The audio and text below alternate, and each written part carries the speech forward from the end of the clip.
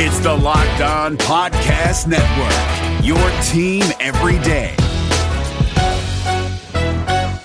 You are seconds away from hearing the daily Locked On podcast you love, but I'd like to tell you about another podcast I think you'll like. Rejecting the Screen, hosted by NBA experts Noah Kozlov and Adam Stanko, features provocative interviews with NBA stars and unique perspectives from around the game. Subscribe to Rejecting the Screen wherever you get your podcasts.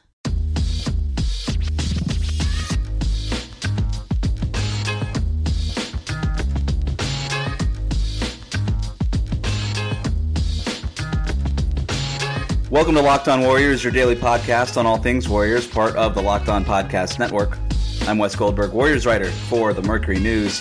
Joining me today is longtime Warriors fan favorite Jason Richardson, who played for some lousy Warriors teams, but in 2007 was a key part of the We Believe Warriors, who beat the number one seed Dallas Mavericks in the first round of the playoffs. Richardson is an NCAA champion, two-time dunk contest champion. He's third in Warriors franchise history in three-pointers made, behind only Steph Curry and Klay Thompson, and was arguably ahead of his time as a dunker, three-point shooter, and a relatively versatile defender. In my conversation with him, he talked about what that 2007 season was like, why they were able to upset the Mavericks in the first round, his favorite dunks, and his favorite Steven Jackson stories. I gotta say, I really enjoyed this conversation. I'm sure you're going to too, but before we get to that, I want to tell you about Postmates. From an early morning breakfast burrito to a 12-pack of beers while you watch the game, sometimes all you need is what you need delivered fast, and that's where Postmates comes in. If you're like me, you probably start thinking about what you want to eat for dinner while you're eating lunch. I love food. That's why I love using Postmates. They deliver food from every restaurant that I could think of right to my door. But Postmates doesn't just deliver burgers and sushi. They actually make my life easier with grocery delivery and whatever I could think of delivery too. Convenience stores, clothing stores, you name it. So no more trips to the store, no more late night fast food runs. I don't even have to worry about where to grab lunch anymore. Just download the Postmates app on iOS or Android, find your favorites, and get anything you want delivered within the hour.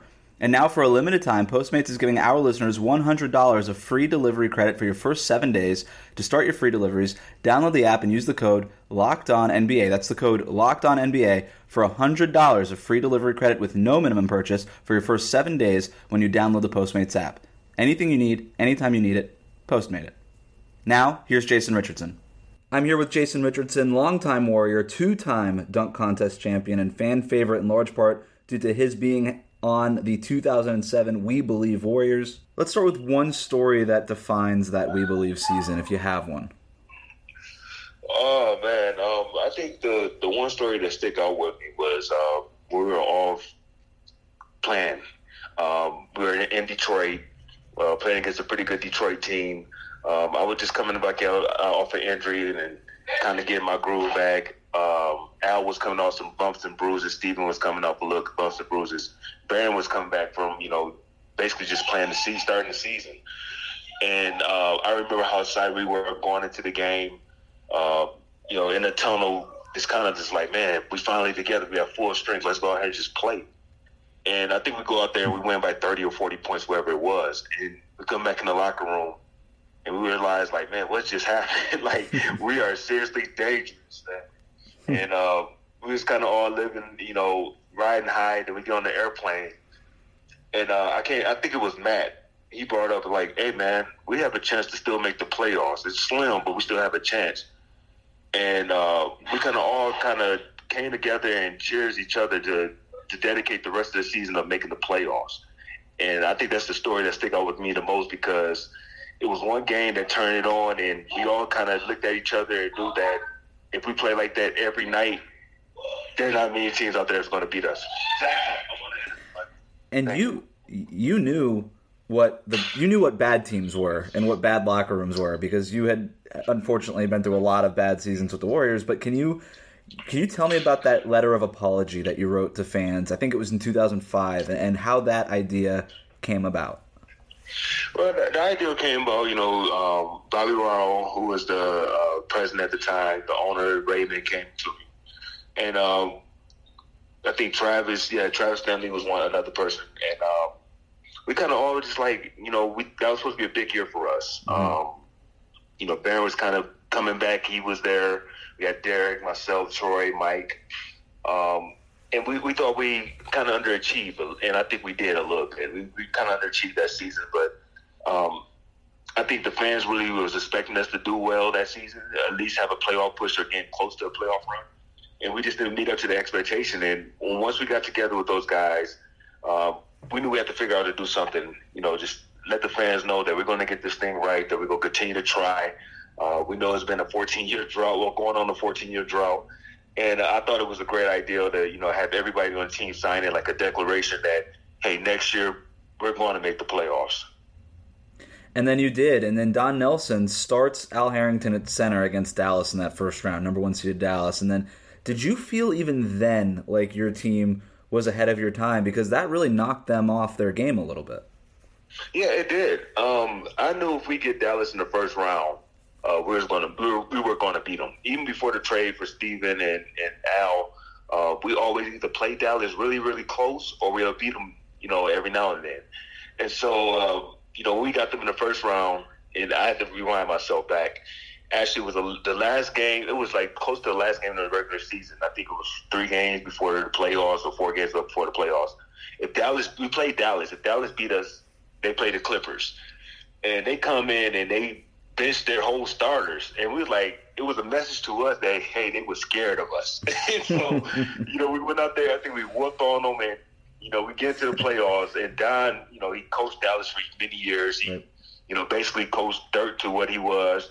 And he knew all Dirk's tricks. We was going to start small. We was going to put a smaller guy on Dirk, get into him, make Dirk spin, and have somebody come and double when he go try to post up on the spin move. And it worked. We shut down the MVP of that season, and the team that was supposed to win the championship. So we knew we had a number. Having Don, Coach Nelly being the, almost a scout that was at the practices pretty much, and he knew every call, he knew every play. I mean, it was so much. I've been in other playoff games, but I was never prepared for playoff games like that one.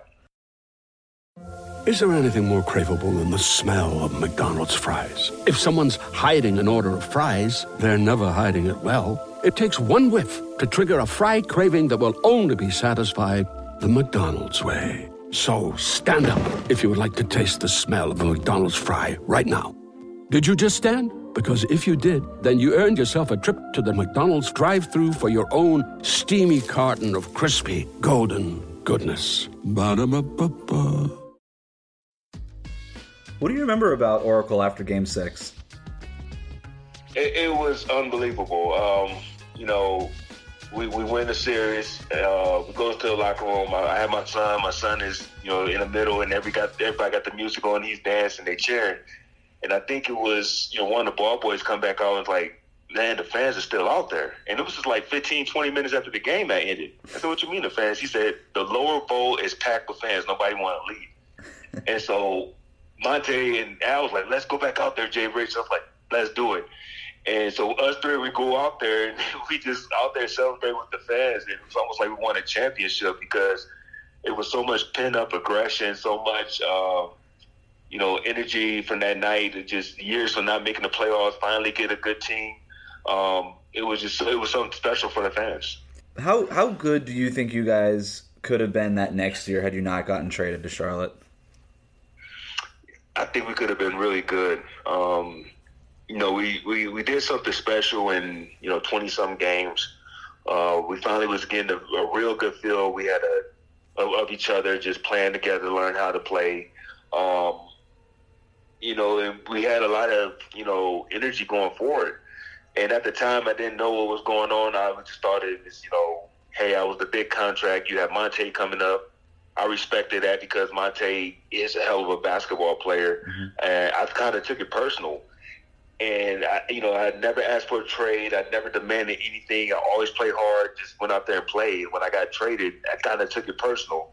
And it didn't – it was years later until like 2011 or 2012. I was in my front yard in Denver playing with my kids.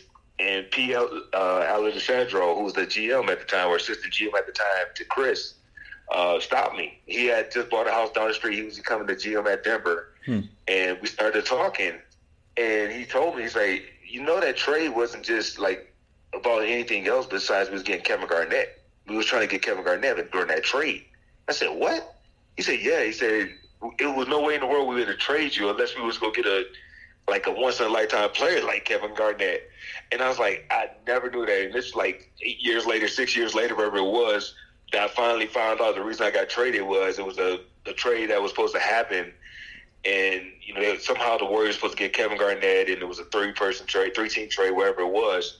But, you know, after I found that out, I was like, okay, that makes sense now, because at the time it didn't make sense. And for years it didn't make sense. But I would have traded myself for Kevin Garnett if I had a chance to got him. So it sounds like you were bitter at first, and then, you know, you kind of learn the reasoning behind it, and that was never told to you until years later. And then at that point, you can sort of accept it. Yeah. I mean, I was not necessarily, I kind of was bitter because, you know, I feel like I was one of the only few players that wanted to start and end their career there. You know, when I was there before, it was guys that was, you know, giving, you know, 50% effort. A lot of guys were trying to get numbers so they could get traded. A lot of guys were trying to leave, but I just felt something special there, and I wanted to be there. And I'm not going to lie, it hurt. It hurt big time. You know, that draft day you get traded, and after all those years you finally win, then you get traded. It was some bitterness there for a while. And, you know, I saw Mully a couple of years later after that, and, you know, we shook hands and talked and everything like that. So, but I always had love for the Bay. I always had love for the organization. Was it ever explained to you why they didn't end up with Kevin Garnett? I don't know, but I had saw some stories that started to come out like the last year or so of how the trade fell through, wherever it was. But I don't know the specifics of it. But I know I saw a couple of things on Real GM, and they were saying that, you know, something happened with the trade, and I think Minnesota had cold feet, whatever it was. But it was something weird that happened. I want to start talking about some of your dunks, because obviously that was one of your signature things when you were playing. Two-time dunk contest champion, incredible in-game dunker. I'm curious what you believe is the best dunk of your career. Ooh, my pro career best dunk. Oh my goodness, it's hard. it's hard to say what's my best dunk. You know, it has a lot of good ones and a lot of bad ones, but it's hard to just pick one. Let me rephrase it then. Do you believe you have a dunk that was better than Baron Davis's dunk on Andre Karolinko? No. I think, me personally, that was the best in-dunk game I've seen, especially in the moment, the playoffs. A guard going up against a guy that's almost 7 feet, that's known for blocks, that's known for defense. And to just, you know, dominate him at the rim and humiliate him. Every time you talk about, you know, the Warriors and Baron Davis, they go show that picture, they go show that highlight, they go show that dunk. I don't think I had a better than Baron. When you see players dunking now in games or even in dunk contests or wherever it may be, what do you look for when you're sort of judging what a good dunk is? Because I think, like, specifically with the dunk contest, they put on a show and there's like a lot of props and things like that. But is there something that you look for as sort of just a purist of dunking that you see, and if they do that, that qualifies it as a good dunk? I think creativity. I think you know, the props are not a real big thing, but I totally understand to try to get fans into it. I think it's, you know, taking dunks that has been done and putting your own twist on it. You know, most of the dunks I've done was, you know, been done by, you know, guys like Dominique and some like Vince, but you know, you just try to make it your own. You try to turn your body a different way. You try to, you know, bring the ball a little bit lower when you do a windmill. You just try to do something to get people out their seats. Right now, I mean, just where guys are taking it to and how high these kids are jumping, a lot of them somewhat higher than I ever jumped. It's just hard to come up with new dunks. So you just try to take the old ones and make it your own and make it a little bit different so it look like it's new. Support for this podcast comes from CDW and Hewlett-Packard Enterprise. At CDW, we get modern servers need to be flexible, scalable, and predictable. I predicted you'd say that. Okay, what will I say next? Probably something about server security. Impressive and freaky. CDW can implement secure Hewlett-Packard Enterprise Gen 10 servers that improve speed and performance while reducing costs. See, predictable. IT orchestration by CDW. People who get it. I predict a web address. CDW.com/HPE. I'm in your mind, man. Support for this podcast comes from Wild Turkey Kentucky Straight Bourbon Whiskey. Let's tune in to their one-on-one with Jamal, a real bartender from Old Fourth Ward in Atlanta. I really get into the backstory of whatever I'm pouring, out of respect. There are literally years of experience behind these bottles. Wild Turkey, same recipe since 1942. If you want a true classic, this is what you want to order. Wild Turkey. Wild Turkey Distilling Company, Lawrenceburg, Kentucky. Copyright 2020, Campari American, New York, New York. Never compromise, drink responsibly. I've got to ask you something about Steven Jackson, because he's been extremely candid about smoking weed before games, drinking scotch with Don Nelson, screaming at reporters at restaurants, but I'm curious what your favorite off-the-court Steven Jackson story is. Oh, man. I mean, we were, it was a group of guys, and I always say this, it was a group of guys that just, it was all kind of castaways. And, Steven was coming off the Palace of the Brawl at the Palace. Baron, everybody was saying he was injury prone. Matt, they say he was a journeyman. D, they said I was overpaid. It was just everybody that had labels on us. And when we got together, we didn't care. I mean, Baron and Steven and Al, they've been friends for years. And, Matt and Baron went to UCLA, and I just kind of fed in. And I was like kind of the guy to tell them, like, hey, everybody, let's calm down. But I think my favorite Steven Jackson story is we in Houston. We just got done playing the Rockets. We beat them. We celebrate his birthday. We all, the whole team out. I'm talking about 1 through 15, 1 through 14, whoever was on the roster, everybody was at his party. We had a good night. The party ended, and nobody's leaving the parking lot. And so the officers come up to, Steven and Baron, they like, hey, nobody's going to leave until you guys leave. Can you guys leave? And so Steven Jackson, he's going in as a police officer. I ain't going nowhere. This is my city, right? This is my birthday, my snack. So the officer is like, hey, man, calm down. This is like, you need to leave or arrest you. And so he's going off. And I'm starting to go over there to be the peacemaker to try to pull everybody to get in the, we rented a party bus. And all I hear is Baron Davis, officers, stand down. Officers, stand down. I was like, wait a minute, what is going on? Like, we are, Steven is going here, Steven and Baron telling the officer to stand down. I was like, hey, man. So I told the officer, like, I got him. Just give us a second. I'll calm everybody down. We get in the bus and leave. But I had never seen a civilian tell an officer. I want to do a little bit of a lightning round here now. In your time with the Warriors, the teammate most likely to reach for the check was? Me. And the player least likely to reach for the check? Eric Dampier. He's not paying for anything. What is something only people from Saginaw know about Saginaw? Some people from Saginaw only know about, oh my goodness, the Hill versus High games, high school basketball. What is that? It's Arthur Hill versus Saginaw High. It's crosstown rivals. Everybody in Saginaw, that's like the biggest event that goes on every year. And it's 2 games. So it's a big deal. People flock to these games. It's a big. People will go to the mall and get new outfits for those games, those basketball games. Wow. Yeah, it's that serious. Wow. Those were all my questions, Jason. I hope you're doing well during the coronavirus thing all here, and I hope you and your family are okay. Okay. All right, thank you. You too. Thanks, man. Thank you.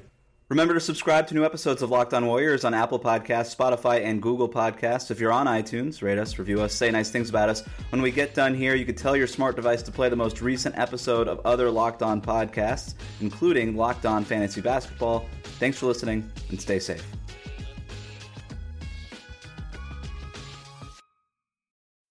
Hey Bay Area sports fans, this is Ben Kaspick, host of the Locked On Giants podcast, which should be the next Locked On podcast you fire up in your feed. The MLB offseason is closing in, and I'll have you covered every day, breaking down the rumors, speculation, and transactions that'll shape next year's Giants team. Subscribe to Locked On Giants right now on your favorite podcast provider. This is Josh Lloyd, the host of the Locked On Fantasy Basketball Podcast, the number one fantasy basketball podcast in the world. If you are looking for information regarding fantasy basketball, recaps of the NBA, this is the show for you. We are heading into the offseason and starting to get ready for the 2020-2021 fantasy season. We'll have all the information on what happens through the rest of the playoffs, free agency, the NBA draft, and then heading into a big 2021 season. So make sure you're checking out the Locked On Fantasy Basketball Podcast.